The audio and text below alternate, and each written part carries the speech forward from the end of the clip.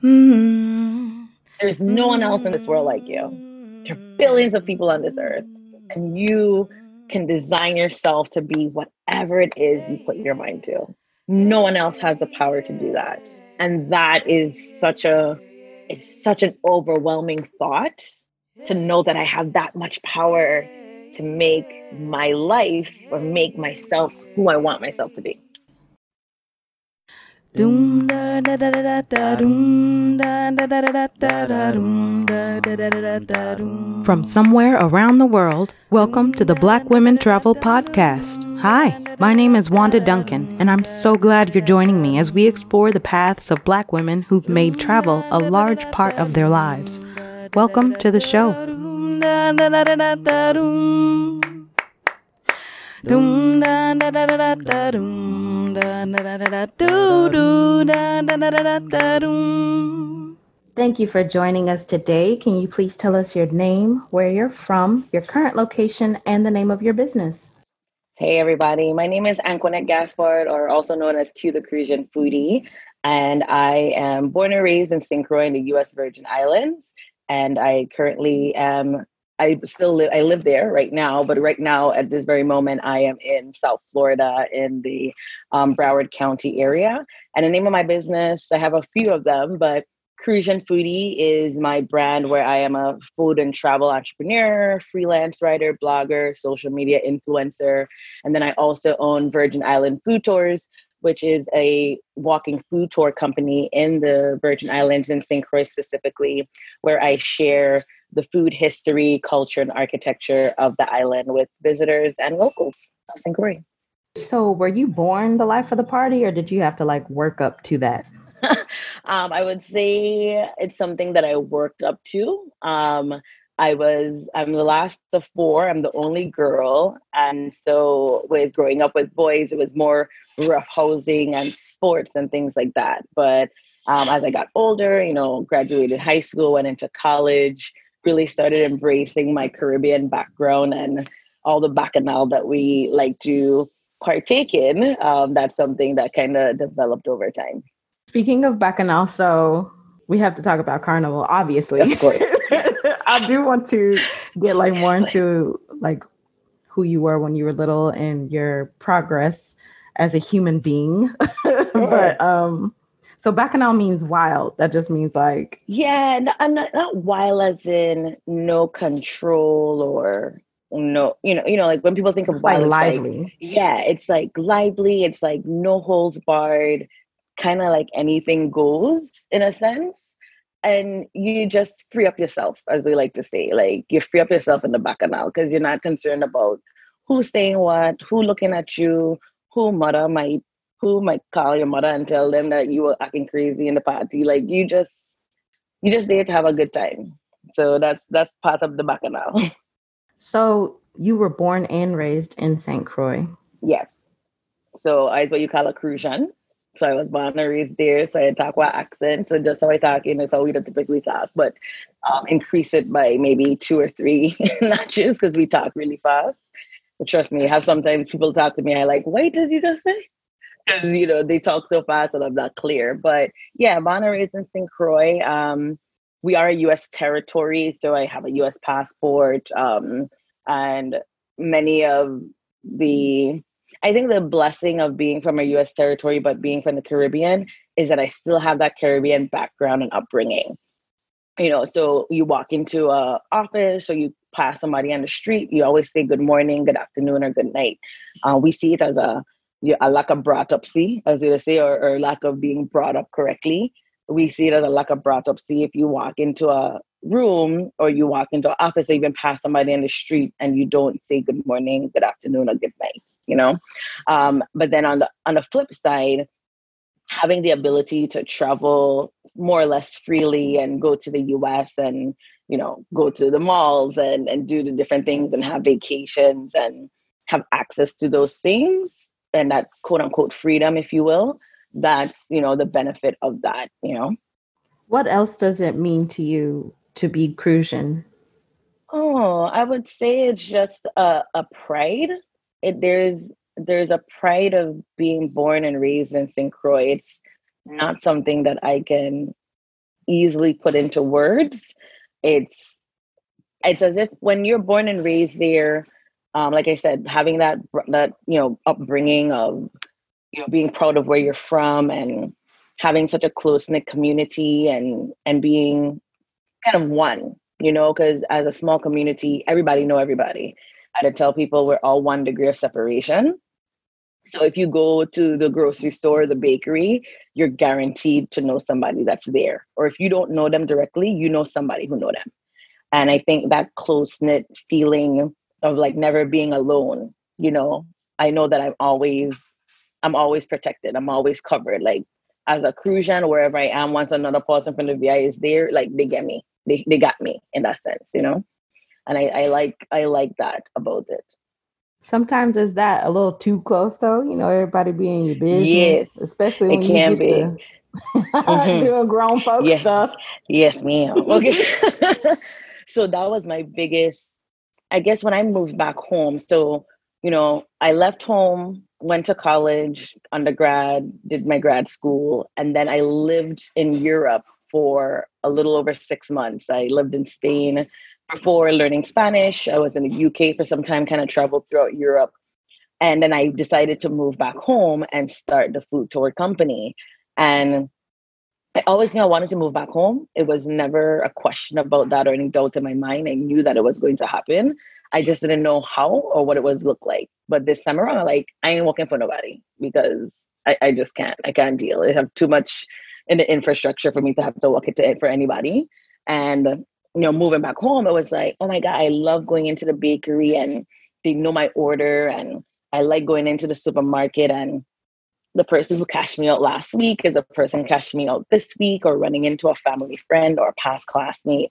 And that's great. But sometimes you just want to disconnect and not be seen. And being that as Crucian foodie, being the person who writes about food and travel specifically of the Virgin Islands and the Caribbean, people know who I am. I'm quote unquote a local celebrity.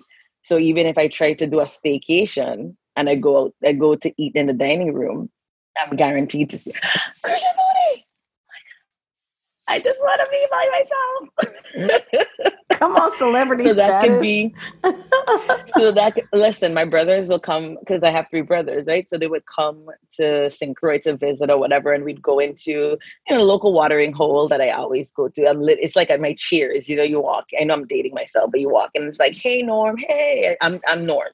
And in this situation, so my brother would be like, all right, because you're the Beyonce of St. Croix. I was like, please stop, don't do that.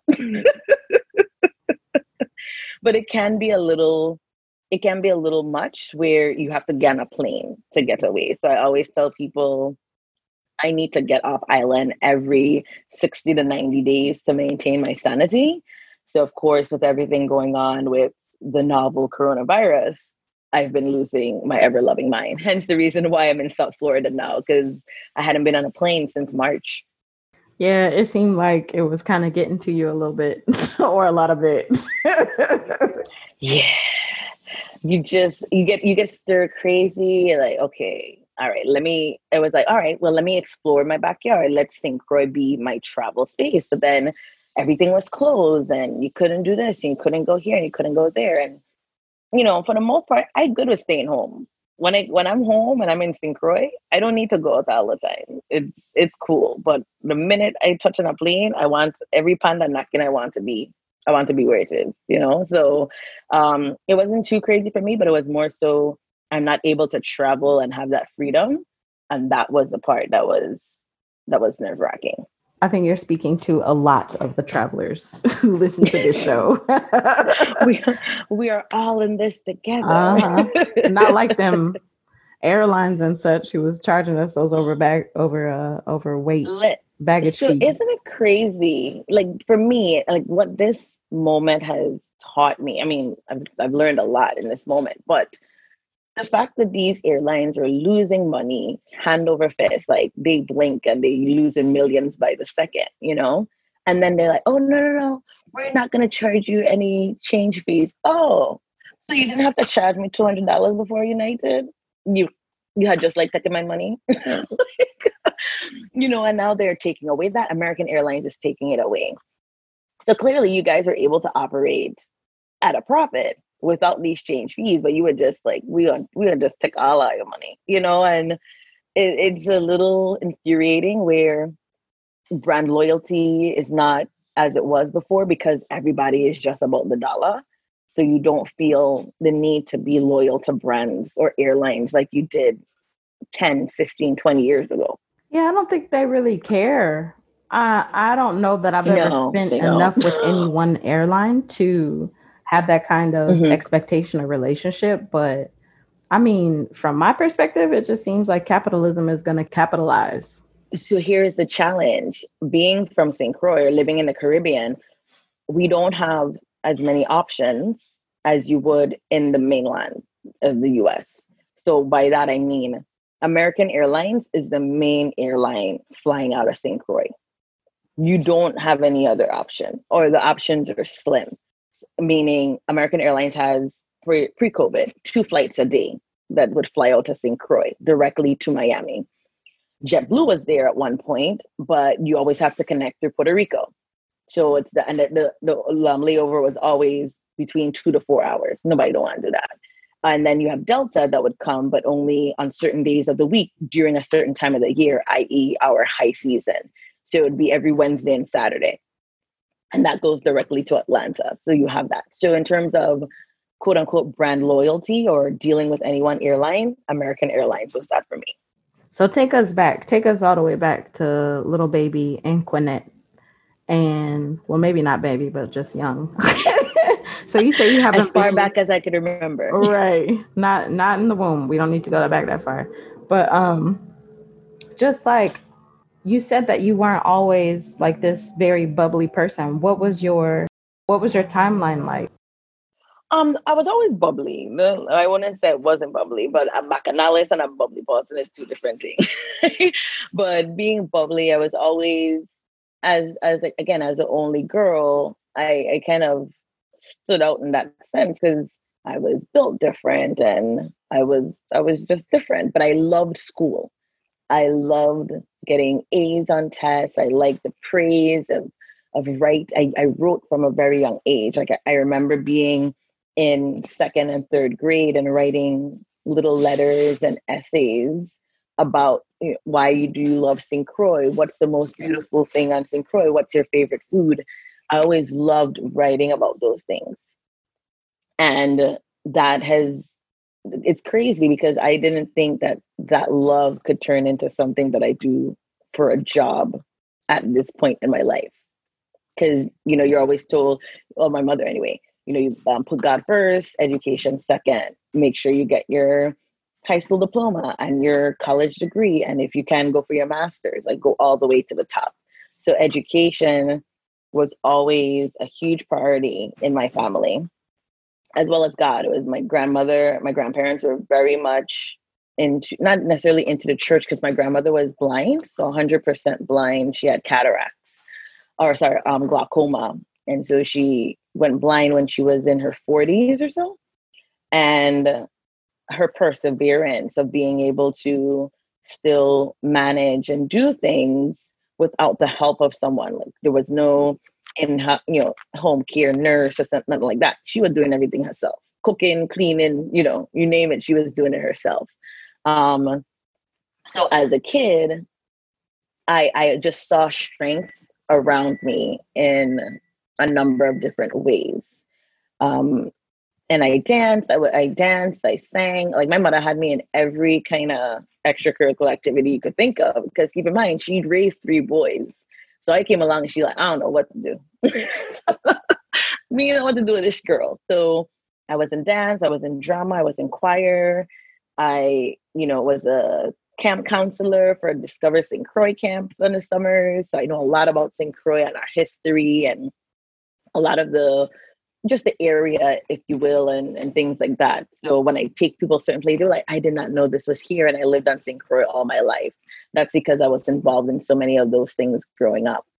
And yeah, that was just kind of what it was for me. Like, again, school and education was always a huge piece. And where did this love of travel come from?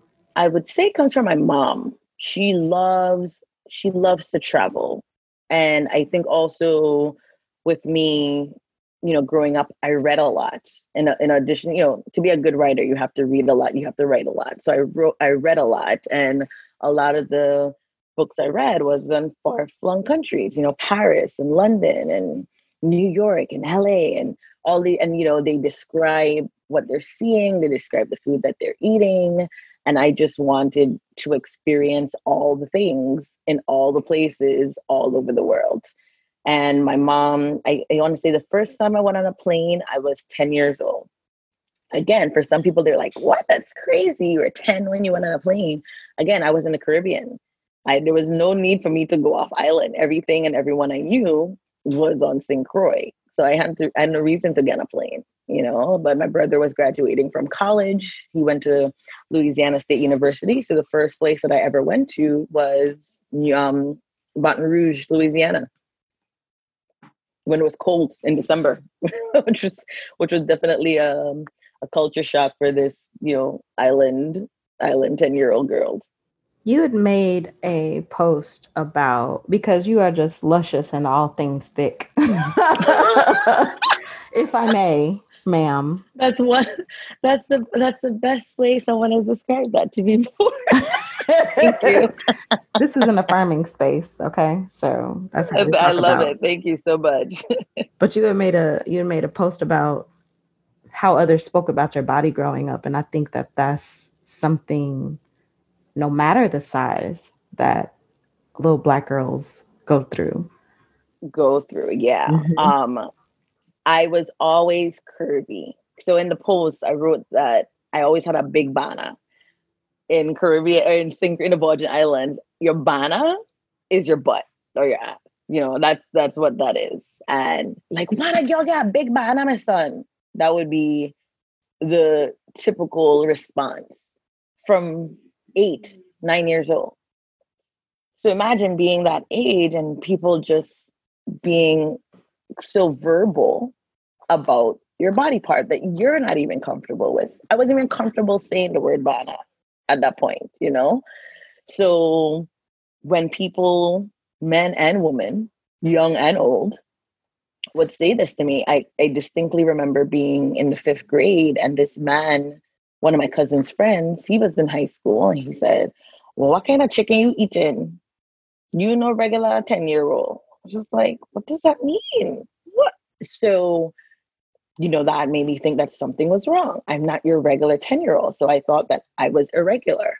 I have a brother, and he, again, out of love, it was, brothers and siblings being who they are, he would call me Fatty Chica in a joking way, never to make fun of me or poke fun of me. But that coupled with how people saw me and spoke to me about my body made me think like something was wrong. Wait, hold on. It was irregular. With all love and compassion, I'm just gonna pause for the cause, because like that is making fun of you. Yeah. In your mind, it is. I know. Yes. I know the way we are Black people. We are accustomed to giving each other nicknames, and usually those nicknames have something to do with something that the things that you hate the most, describing a trait, a body, aesthetic, whatever it is, but it is meant to point out the obvious, generally speaking. So like Fatty Chica, while it may have been said with love, like it lodged itself in your subconscious, and it mm-hmm.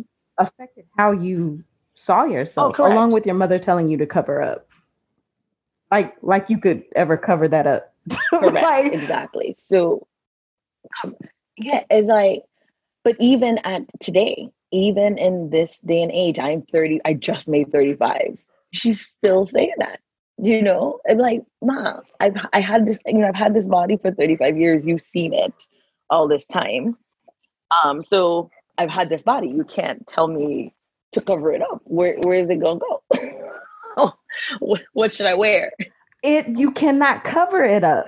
I don't care what you wear. I don't care if you only wear muumuus. That body is going to show in one way, shape, or form.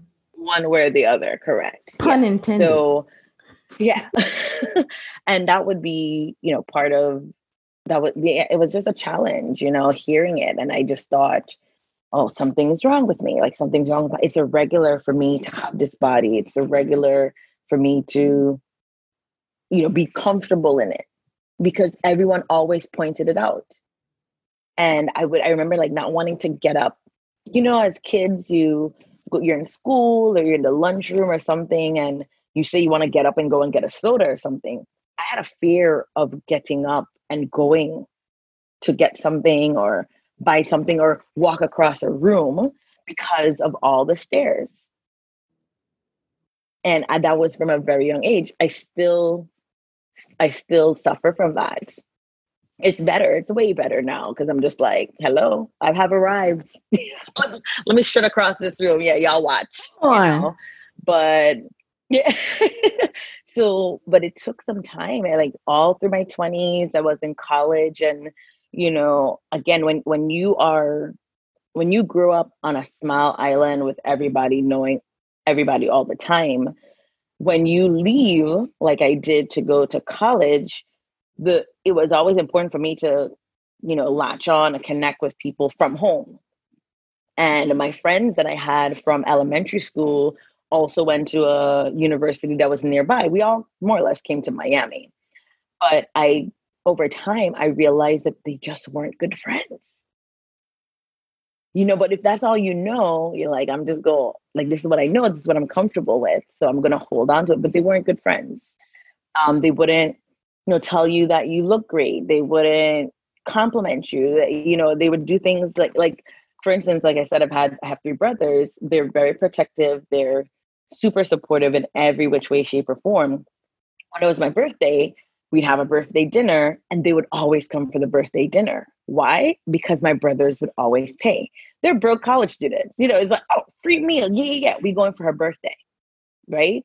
But they wouldn't buy a gift. They wouldn't do a card. They wouldn't even bring a little kid. It was just feeling used in a sense. So that coupled with the body issues, because they were really slim and trim and they could wear the little freakum dress, and that wasn't a problem for them to do. But I had these body conscious issues. So I always felt like I was the lesser friend, if that makes sense. And it was after that relationship, ended, is when I really started to come into my own and recognize my worth when it comes to being a good friend, having a good friend, and what that looked like. So that's why today, my friends could tell you, listen, don't nobody hype you up like you. Like she to hype you up. If you are down, call her. She got you. She got you in every which way, shape, or form. And I do that because I didn't have that for a long time. So the friends that I currently have, they get it. Then that's what they did. Not because of what I've had. Like when I did that post, that was the first time I ever even had that story, sharing that with anyone out loud.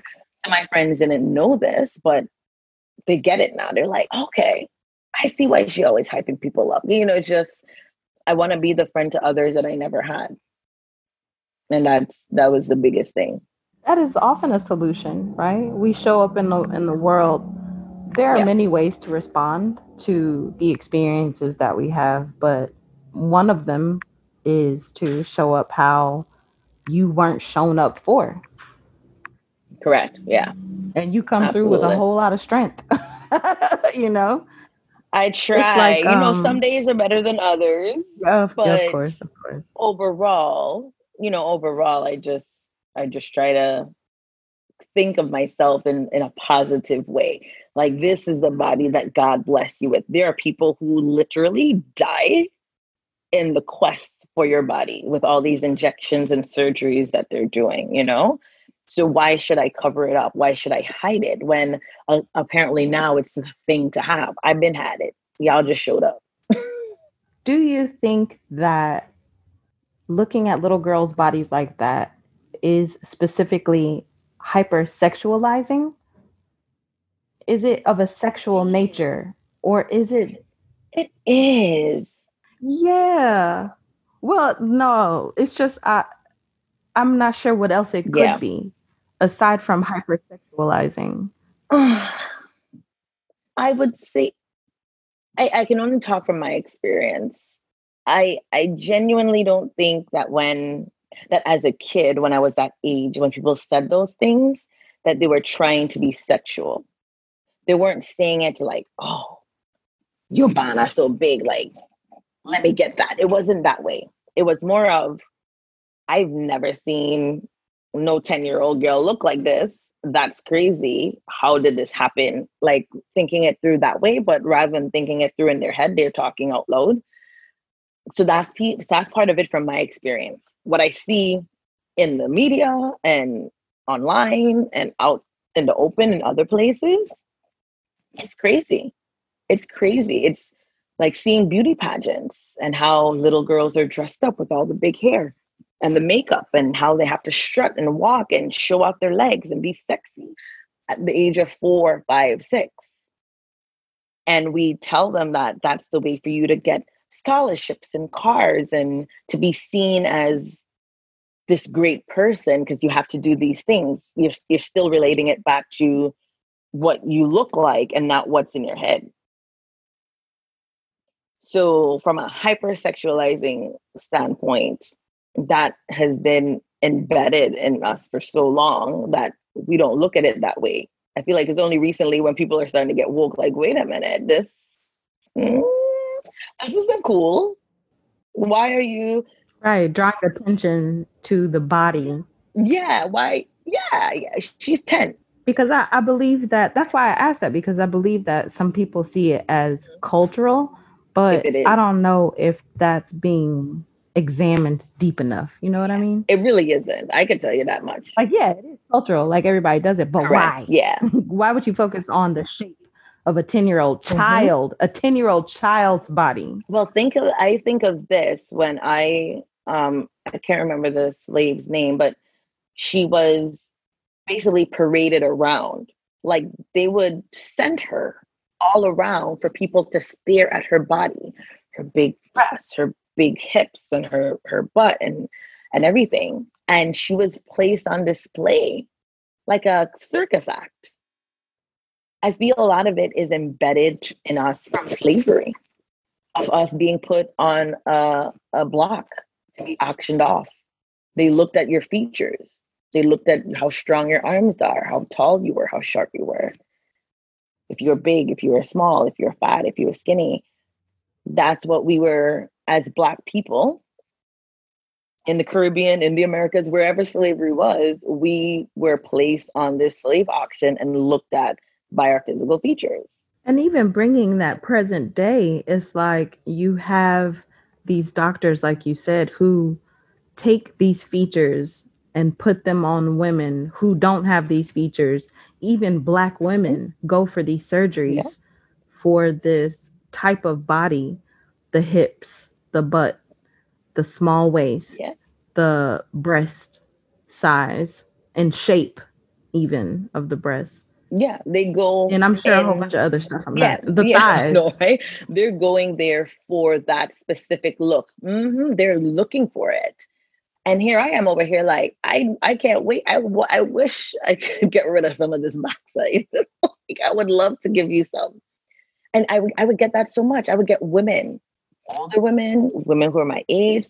Oh my gosh, if I only had your body for one day, like, what would you do with my body if you had it for a day? Apparently running into the ground, and you would not get that back. That's like if you rent a car and like, you just off-road. Yeah, you just run it into the ground. You're all over the place. And not only that, then you also get, I have male friends. It was like, Q, with that body, you should have a house that's paid for. You should be driving the baddest car. You should have XYZ, and these men would give it to you. But you would never. I never wanted that. But it's because you never took pride in your body. These women who go and get these surgeries, like, they paid for it. That's the kind of attention sometimes that they want. Mm-hmm. Yeah. But you've never taken pride in that. You've never been like, this is the body. Never. The blueprint. Listen, and it's uncomfortable. It's crazy that that's what these women crave. For me, it's the most uncomfortable thing. you walk into the grocery store and the person who's checking out the person, 15 feet in front of you is like slowing in slow motion, checking out the person because they're staring at you. You cross the street, cars slow down. I have friends who are like, girl, you were walking XYZ and this man almost crashed into the building over here, blah, blah, blah, like horn blowing, this, that, and the other. And people think that it's, oh my gosh, like I feel so special. No, it's uncomfortable having that kind of unwanted attention.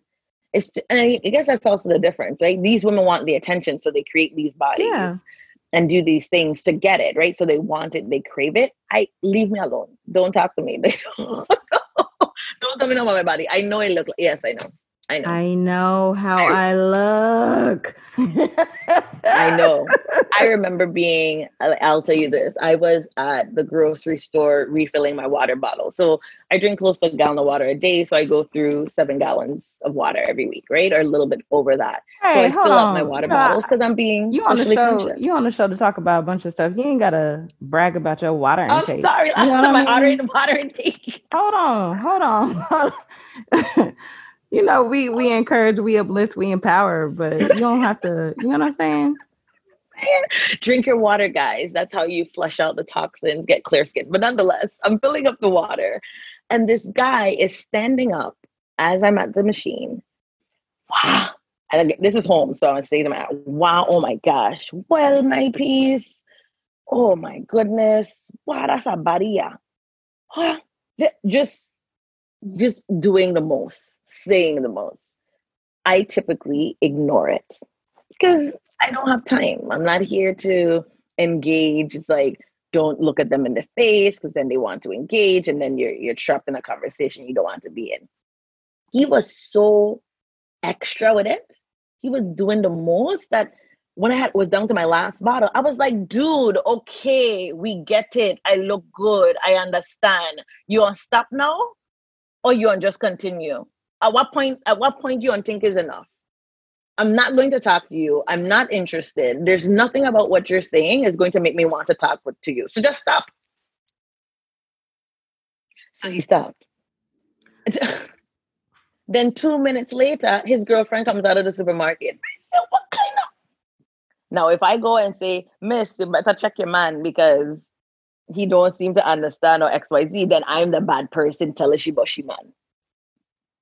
You see what I'm saying? It's just like it's hard to win.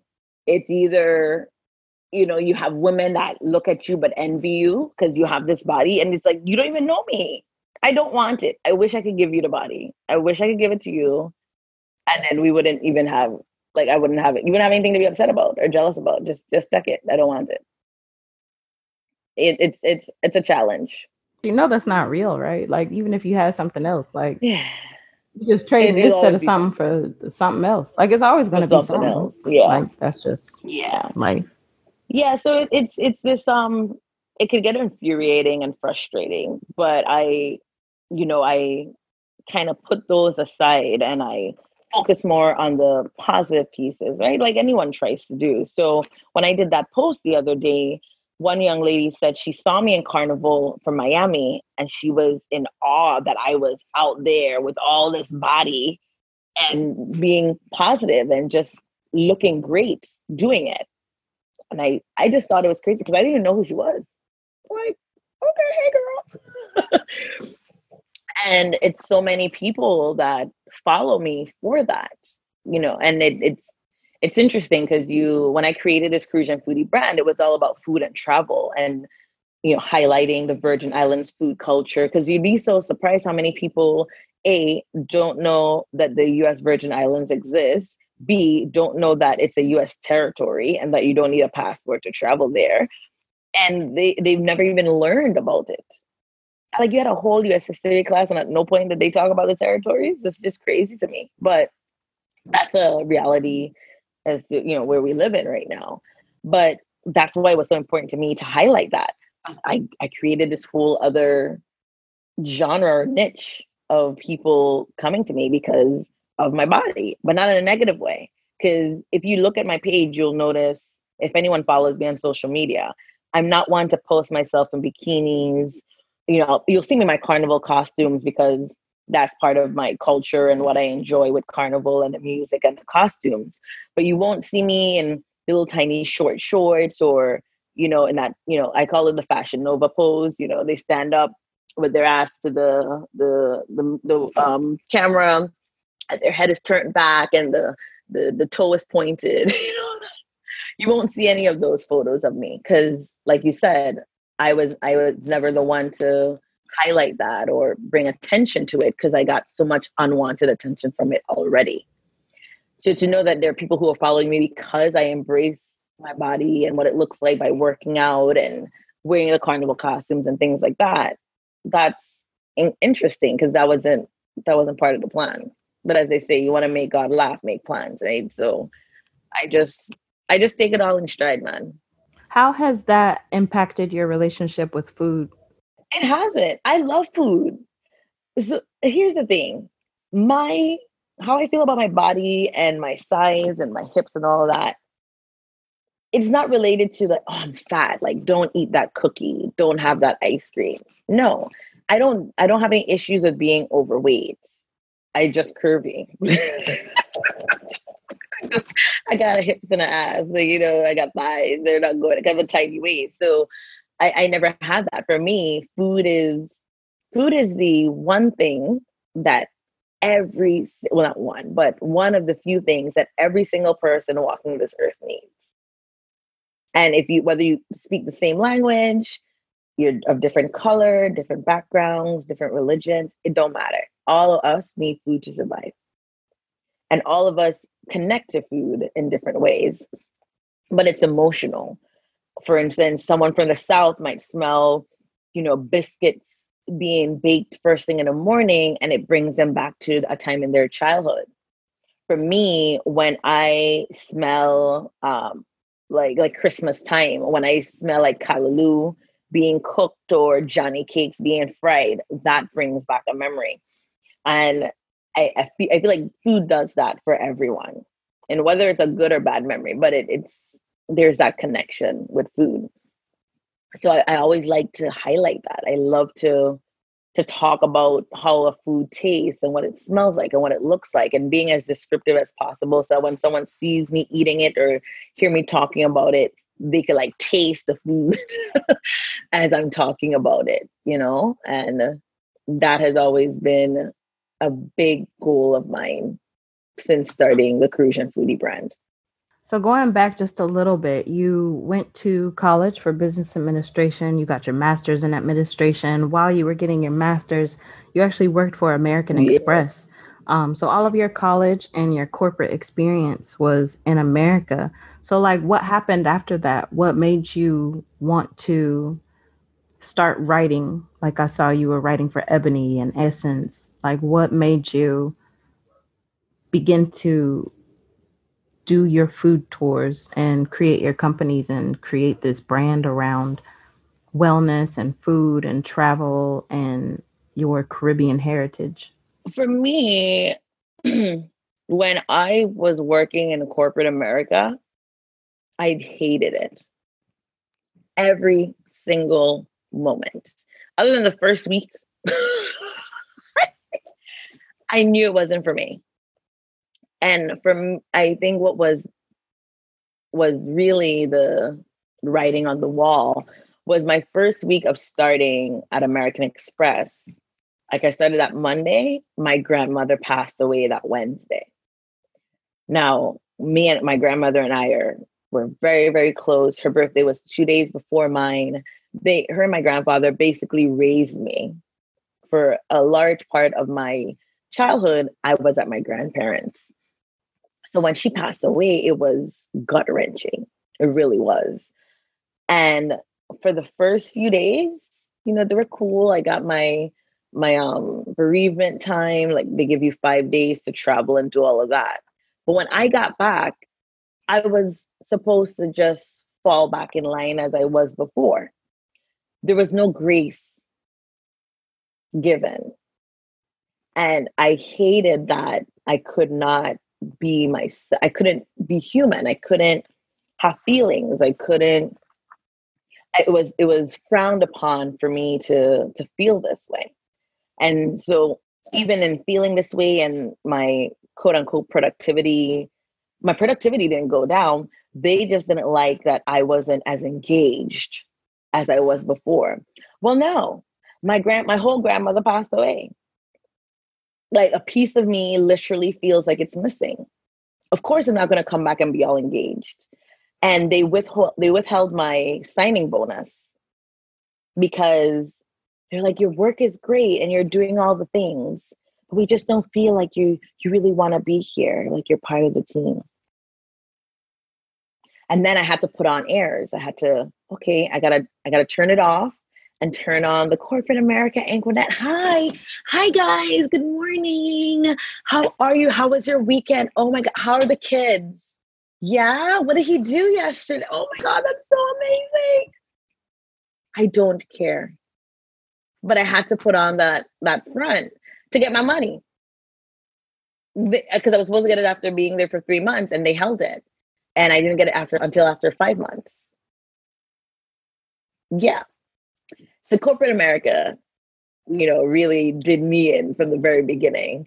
And I left there after 5 years to work for a smaller company because I thought maybe it was the size. So maybe working for a smaller company would be better. And for about a year, it worked because I had an incredible boss. My manager, she's like, I don't care what time you arrive. I don't care what time you leave. As long as you do what you're supposed to do, I don't care. And that freedom gave me the ability to be as productive as I possibly can. Because I was like, all right, I know I want to get out of here for 4 o'clock so I can make it to my workout class here. So I did all the things that I had to do. And when she left, it went downhill. I had a terrible manager. I was unhappy and I just didn't want to be there anymore. And I ended up getting fired from that job. The first job I've ever been fired from, ever in life, because of time. It was because I was sick. So I took more sick days than I had allotted. I told them not to pay me. They're like, no, we can't do that. So due to that and just my back and forth with the manager, they just, built up a case to fire me. I was like, all right, cool, no problem. And I left. And that was in January 2015. And I have not worked for anyone since. So my corporate America experience post-college, post-undergrad was about 7 years. How have you been able to process the events of your life? Some people say everything happens for a reason. I don't necessarily believe that personally. I believe that things happen and you just try to give it the best meaning that you can to move forward and have the experiences that you want. Well, being rooted in God and in the, having my grandparents be so much about, God is in control and he knows he has plans for you and everything like that. I do have some sense of belief that everything happens for a reason. Like certain things happen in your life to get you to where he wants you to be. And I say that because had I not worked for American Express, I would not have the level of customer service experience that I do right now. And as someone from the Caribbean, if you've ever traveled to the Caribbean, you will know that customer service is almost non-existent. Hey! Okay.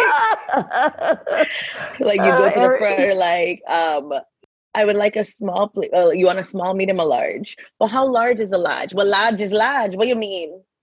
Is it, you want a large or not? That's customer service. So I wouldn't have had that if I didn't work for the second company I worked for, which was a food. It was called Vitacost. It is Vitacost. They still exist. I was a food buyer, and I learned a lot about gluten-free and non-GMOs, and looking at food packaging to know what ingredients are in it, and understanding how to work with brands and how they promote their items. I wouldn't have learned that at Vitacost had I not gone there. And had I not been at Vitacost to have been fired, I would not have had a brother call me to be like, listen, you have to do something. Like, this is your turning point. So whether it's building, wells in Africa or, helping orphan children in Guatemala, you got to do some sort of changing thing. And that's what led me to go to Spain to learn Spanish. So that's how I could be in a chiropractor's office and the person walks in and no habla inglés. And they're like, necesito un médico. And I can say, okay, no problema. Espérate. Mami, la mujer necesita un médico porque toda la información es en el papel. Right? So I could butcher through this conversation to help the doctor who doesn't speak Spanish to communicate with the person who does in a very brief moment, and that wouldn't have happened. So long story short, everything happens for a reason to bring you to the point where you are. Because I wouldn't have been doing what I'm doing if it wasn't for all those steps. How has traveling as a Black woman impacted your experiences? Hi, Sue. How would I? I think because of that unwanted attention from growing up and people staring or looking or making me feel uncomfortable, I don't notice it as someone who never had that. Case in point, I lived in Spain, as I mentioned, and then I traveled throughout the UK and the Europe after. And when I lived in Spain, I would be on the bus and I remember this man staring directly at me. Now, the difference with Spain and with other places like the US is that people would try and do it nonchalantly, like, oh, I'm staring, like, oh. But then when you look their way, they look up, they turn their stare. No, not in Spain. That man watched me dead in my face, okay? And it was more uncomfortable than I'd ever experienced. And my host mother, because I lived with host families while I was in Spain, she mentioned that she said to me in Spanish that it wasn't because I was Black or because they have people who are from Africa that live in Spain and stuff. So it's not about Black. She said, you just have a different look. You don't look like the Black people that are here. Your hair is like they're used to braids, but how yours are done looks different. Your skin tone or how smooth your skin is. She's like, how you carry yourself.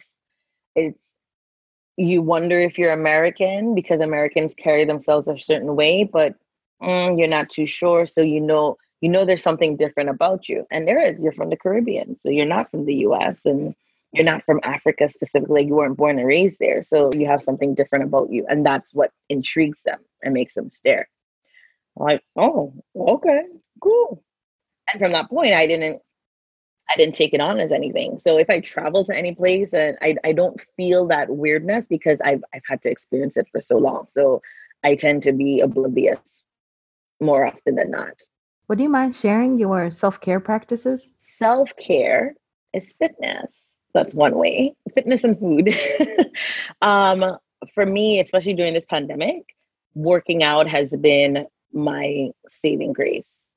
And if I weren't doing it, I'd be as big as all outside because my other thing that I do is food.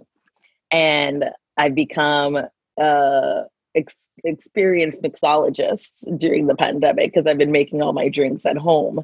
And I was creating a lot of content and things like that. So self-care for me is working out, keeping the body in shape, feeding, like having good meals. Planning a good meal is something for me. And it's not too crazy. I just do the things that make me happy, which is eating. So I have all the good food. Are any of those practices particularly grounding for you? Working out, it is. And the crazy thing is, I was never all about working out before. I just did it because I wanted to stay in shape and I didn't want to get big like all outside. I wanted to maintain the sexy.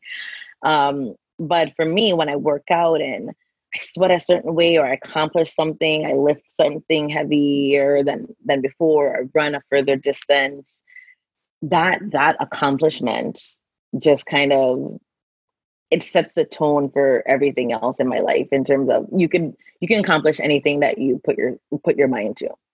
It's hard. It takes work, but you can do it. So it tells me that. And that's a grounding for me. I can literally accomplish anything I put my mind to. Also, just a side note to our listeners from Black Women Travel Podcast to you, you can be big as all outside and be sexy. You can. That's just from me. You can. Yes, I was not taking that away. Again, growing up, that's it's also part of the cultural thing, right? Because someone saying that is a regular thing to say. You come home and you're like, what, girl? You put the ass on weight, boy? So of course that tells me, growing up as I always was, I don't want that to be the conversation when I go back home or when I run into someone I haven't seen for a while. So maintaining my size or working out to stay fit or to look a certain way has just been it. Granted, if I were to get bigger, which I have, that don't stop me from being sexy. I still got it. Don't get it twisted. Who is your favorite soca artist? Oh, why are you doing that to me? You know, I'm friends with some of them.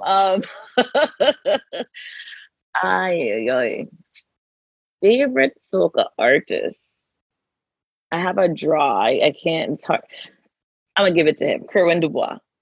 He's my favorite in terms of songs that I connect with, that I play all the time, that speak to me, but also make me whine and get on and jump around. His music does that. And I was, of course, Marshall Montano, who is like the Michael Jackson of soca. His music does the same. His lyrics and the ability for him to, make something sound so incredible and emote a certain feeling when you hear those words. It's great. And then Kesteban.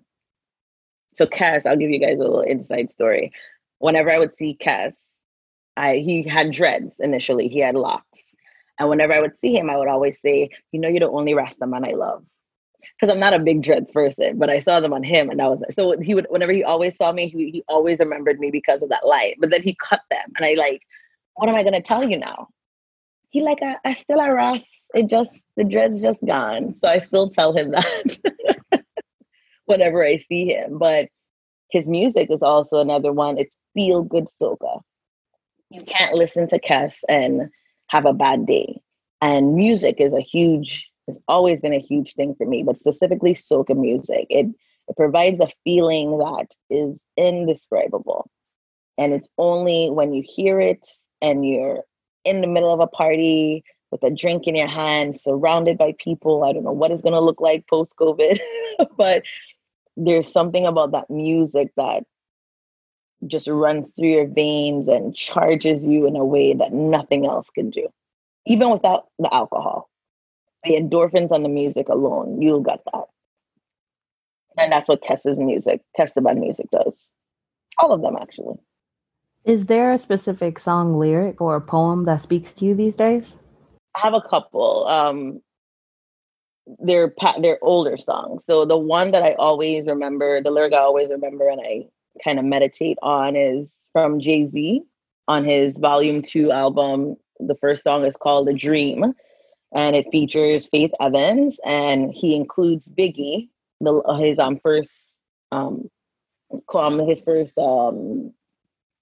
what's the word? Not chapter. The first part of his song in Juicy. And in it, Biggie comes to him in a dream, and he tells him, "Nobody built like you. You designed yourself." Because Jay-Z's talking to him like, "Why are you dead? Like, why are you not here?" And Biggie tells him, "More money, more problems. Better believe it," you said. "Be careful what you wish for. You might receive it," he said. And Jesus says, "I see," I said. "Jealousy," I said. "Have the whole industry mad at me," I said. Then B, I said, "Hove, remind yourself. Nobody built like you. You designed yourself." And Jay-Z says, "I see," I said. "My one-of-a-kind self getting stoned every day like Jesus did. But he said, I said, has been said before. Just keep doing your thing," he said. "Say no more." And that is like, I get goosebumps like saying it over, because You are you because you are who you are. There's no one else in this world like you. There are billions of people on this earth, and you can design yourself to be whatever it is you put your mind to. No one else has the power to do that. And that is it's such an overwhelming thought to know that I have that much power to make my life or make myself who I want myself to be.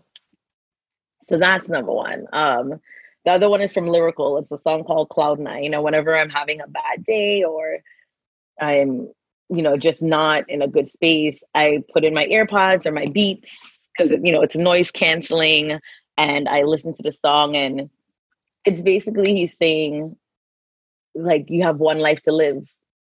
That's the crux of it. Oh Lord, I celebrating life, and when I wake up in the morning, don't tell me about last night. And if you take a picture, don't tag me on no site. I can't predict the future, so I'm taking it for flight. That's why I live in for tonight on cloud nine, and just telling you, live in the moment. Like, don't worry about who taking picture. Don't tag me on no site. I'm not worried about what you point on Facebook or on Instagram, because this moment right here, hearing this music, being with these people, drinking this drink, seeing this performer, that is what I'm living for. So live in the moment. Nobody's built like you. And those are my two takeaway songs that I listen to on a regular basis. I have some other reggae ones too, but those are the two main ones. I gave y'all a whole concert. I'm sorry. What has helped you to face your challenges along the way? My circle. I have been blessed with a circle of people that help me in so many ways that they don't even know that they help me. That has been one of the biggest ways that I get through a lot of the things. And my family unit is strong, like we just say, is strong back. My brothers are super supportive. My eldest brother will always say that he's like, you're going to be the richest one out of all of us. I'm like, yeah, we need just to hurry on up because it's taking a minute.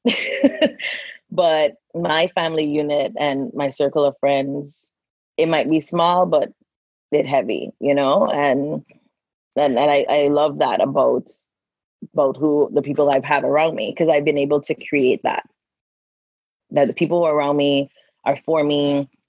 They want to see me win. I want to see them win. And there's no hesitation to do whatever it is I can to help them achieve whatever it is they're trying to achieve. How have you been able to find those people? I mean, the family is obvious, but being extremely discerning, and being hurt a lot, and putting my trust in the wrong people for some time.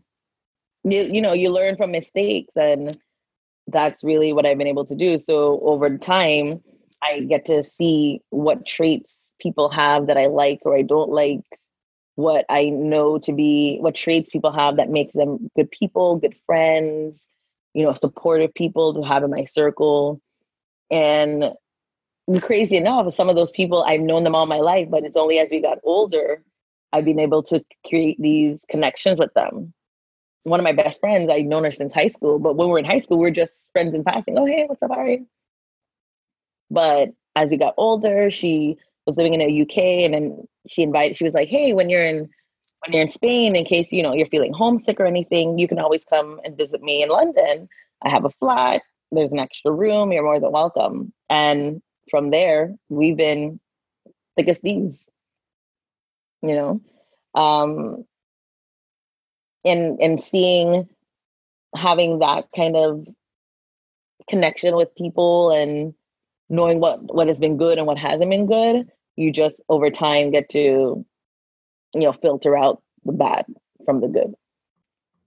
A lot of times, Black families are not supportive of creative endeavors.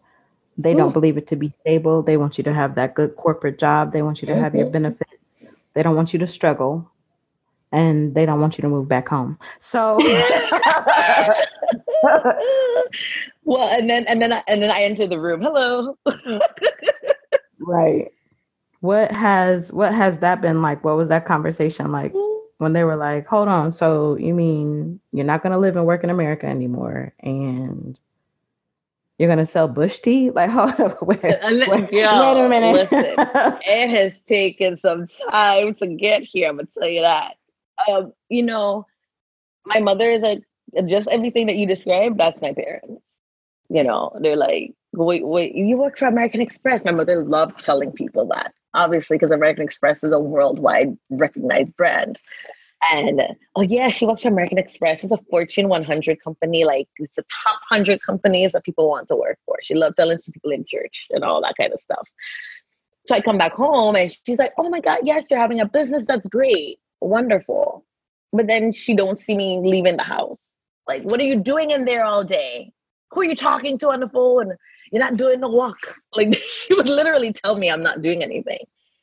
And when I started doing the tours, so then she's physically seeing me walking through town, leading people. She's seeing the reviews online. She's having people in the community tell her that they saw me, right? So then she's like, oh, all right, I guess she is working. And then when I would show her an article online, whether it's through Essence or Ebony or, you know, Marriott Destinations or whatever it might be, she's like, oh, okay, that's nice. All right. So then it started to be more tangible.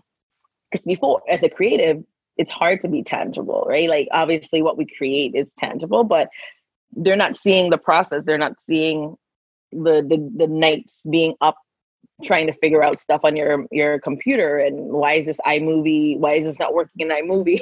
They're not seeing that part of the process. It's only the end product, and it sometimes takes a while to get there.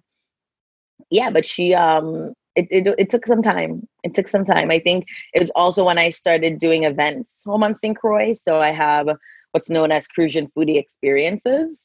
It's all about food and drink pairing and just having an elevated grown folk experience on St. Croix, because there really isn't there. That's an area that we're lacking in. So I feel that, or I filled it anyway prior to COVID. So when she came to one event and she saw it and she was like, oh wow.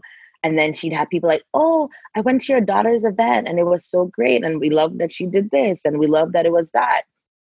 Again, it becomes tangible now. And it's like, okay, I see the things that she's doing. I'm seeing her working and moving and stuff like that. And now I have goodie boxes. So the Crucian Foodie goodie boxes that, you know, people can't travel as much, but I get to bring the food of my tour and of my island to you in a box that you can purchase online, and it's delivered straight to your doorstep.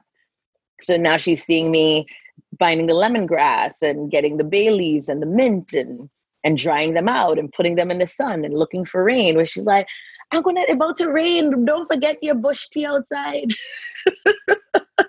So her and my dad have now become part of the process. They've become part of the processes anyway.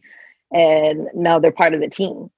So now they're seeing like, okay, it's like we're working for something. And that's what I feel like a lot of it, they just need to see where it is. Like when they say doctor and they hear engineer and they hear nurse, they know it emotes a certain level of respect from people. If I say, oh, my daughter is a writer, well, okay, what should I write about?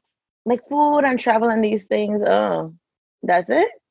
You know, it's hard for her to explain it or put it in words for people. But now she was like, oh yeah, she has the goodie boxes and she has the tours and she'll do the events and it's all these things.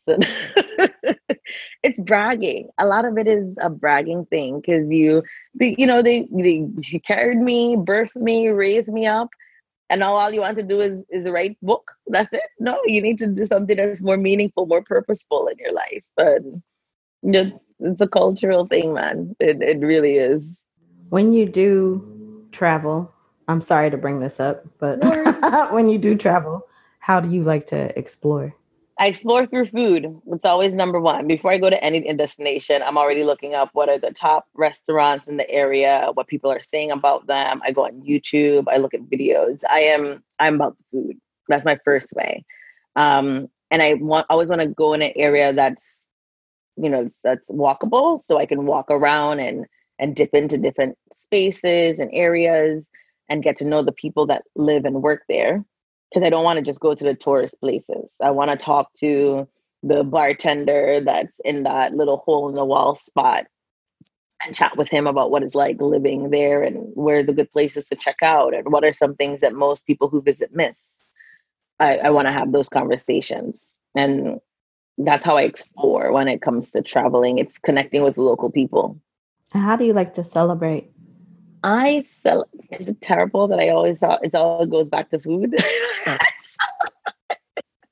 Truly. That's like 98% of people. of guests. Every time I ask Black people, well, the Black women on this show love food. That's how I celebrate.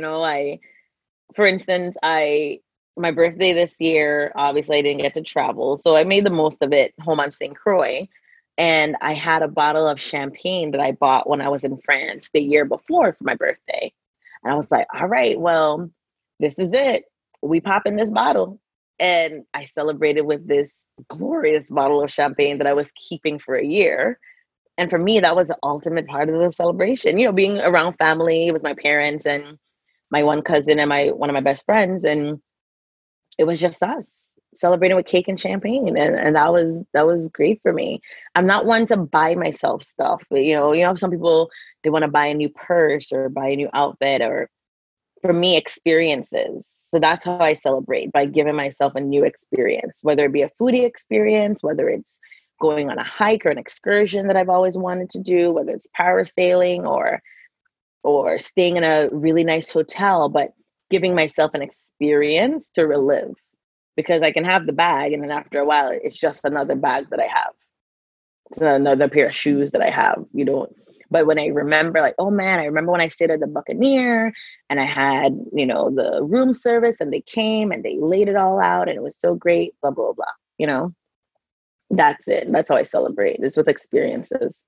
And Anquanette, I always like to have guests share, for listeners who would like to, how can they support? Few ways. A follow. Following me is such an interacting, reading my blog, the things that cost very little is one of the biggest ways to support. I remember seeing a meme floating around, like, you want to support your small business, but you don't have the money, write a review, read a blog post, share it. Because the more people that are learning about what it is that I do and how I connect with people and interact with them, that is how I grow, and that's how I get better. If you got money, hello, you can purchase one of my Crucian Foodie goodie boxes. And it is a combination of great items, like the foodie items all throughout St. Croix. It's made on St. Croix. All of the items are made locally, and it's basically the Virgin Islands in a box. So the upcoming box, you get gooseberry stew, which is a popular fruit that we have, pepper sauce, our local pound seasoning, which it's basically, you can put it on everything. I put it in eggs, fish, everything. It's our best, one of our best sellers. Bush tea, butter cookies, and our fruit tarts, right? So that box is $59. It ships anywhere throughout the continental United States and our territories. So that's one way. I have a book. When I turned 30, I wrote a book. It was called Blink or You'll Miss It, 30 Life Lessons in 30 Years. It's on Amazon.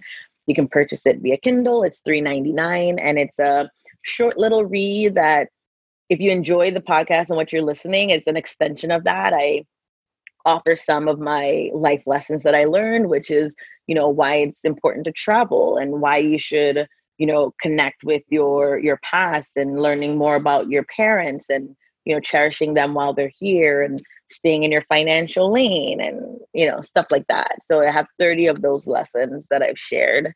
So that's another way. And if you know of any brands that like a really nice, bubbly personality, send them my way. give them my information. It's always a great way, just being able to connect with brands and show how my personality and what I do is multifaceted, right? It's not only for Black people, it's not only for Caribbean brands, it's not only for, I don't fall into any one category. I can connect with whoever, wherever, however, because of I'm myself. I'm my true authentic self. I want to thank you so much. I'm gonna link all of those resources in the show notes so people can connect with you. And thank you for sharing your story and your vibrancy and being so open about your experiences. Oh no, it was such an incredible time. I'm happy that you reached out and I was able to be here and have this conversation. And I feel a lot of people shun or try not to have these conversations because they feel vulnerable or that people are going to see them in a certain way. But these stories help so many people, and it lets people know that they're not alone. They have other people that are going through the same things. And don't let social media fool you, because these folks are showing you the best part of their lives. Then you have you folks that are like me that show you the good and the bad, so you're not alone. Share your story, whether it's if you want to do it, on a large platform or even if it's, small ways, but share your story because the things that you've gone through will help someone. Shoot, it can help you too, right? Looking back, a lot of times we forget. Yeah, very true. Very much so. Mm-hmm. Yeah, very true. Saying these things out loud. Absolutely. I think, like you said, is so helpful. Well, we will see you on these internet streets, Miss Antoinette. Yes. You have yourself a gorgeous day. Same to you. Enjoy. It was a pleasure. I can't wait to continue hearing even more of the episodes and all the incredible women that you invite to this platform to share their stories. It's absolutely incredible, and I'm happy that you have this platform to do so. We need more of them. Well, thank you. All right, you take very good care of yourself. Same to you, Wanda. Thanks so much. And to everyone else, I'll see you guys on the internet street. All right, bye. Bye-bye.